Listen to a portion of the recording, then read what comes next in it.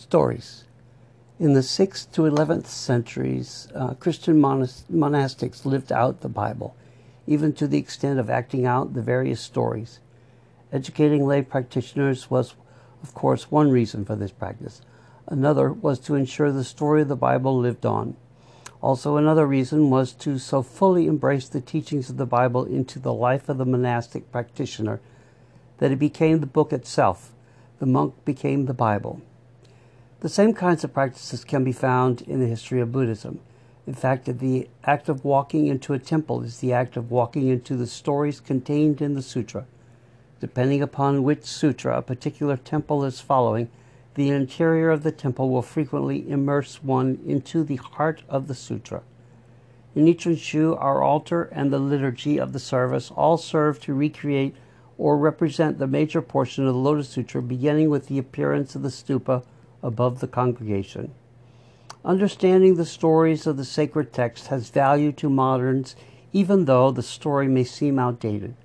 Stories connect us to our history, our values, our traditions, and our family, however loosely we define family. The Lotus Sutra is full of stories of previous and future lives of disciples of the Buddha. In some of the stories, the cause for the present is given. In other stories, the revelation of the future, enlightenment is told. In all cases, the stories serve to connect ourselves and our lives to the lives of those who have gone before us. Stories are one of the easiest places to not only connect our life with the sacred texts of our faith traditions, they are also one of the easiest ways in which to connect with the lives of those around us. Everyone we know, meet, or see has a story, unique, yet similar to our own. Also, knowing the stories of your own life can help you know yourself better.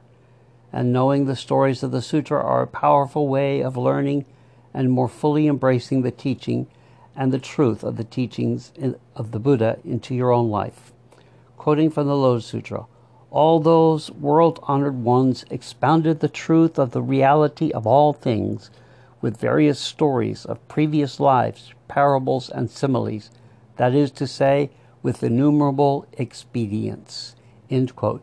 From Chapter 2, Lotus Sutra.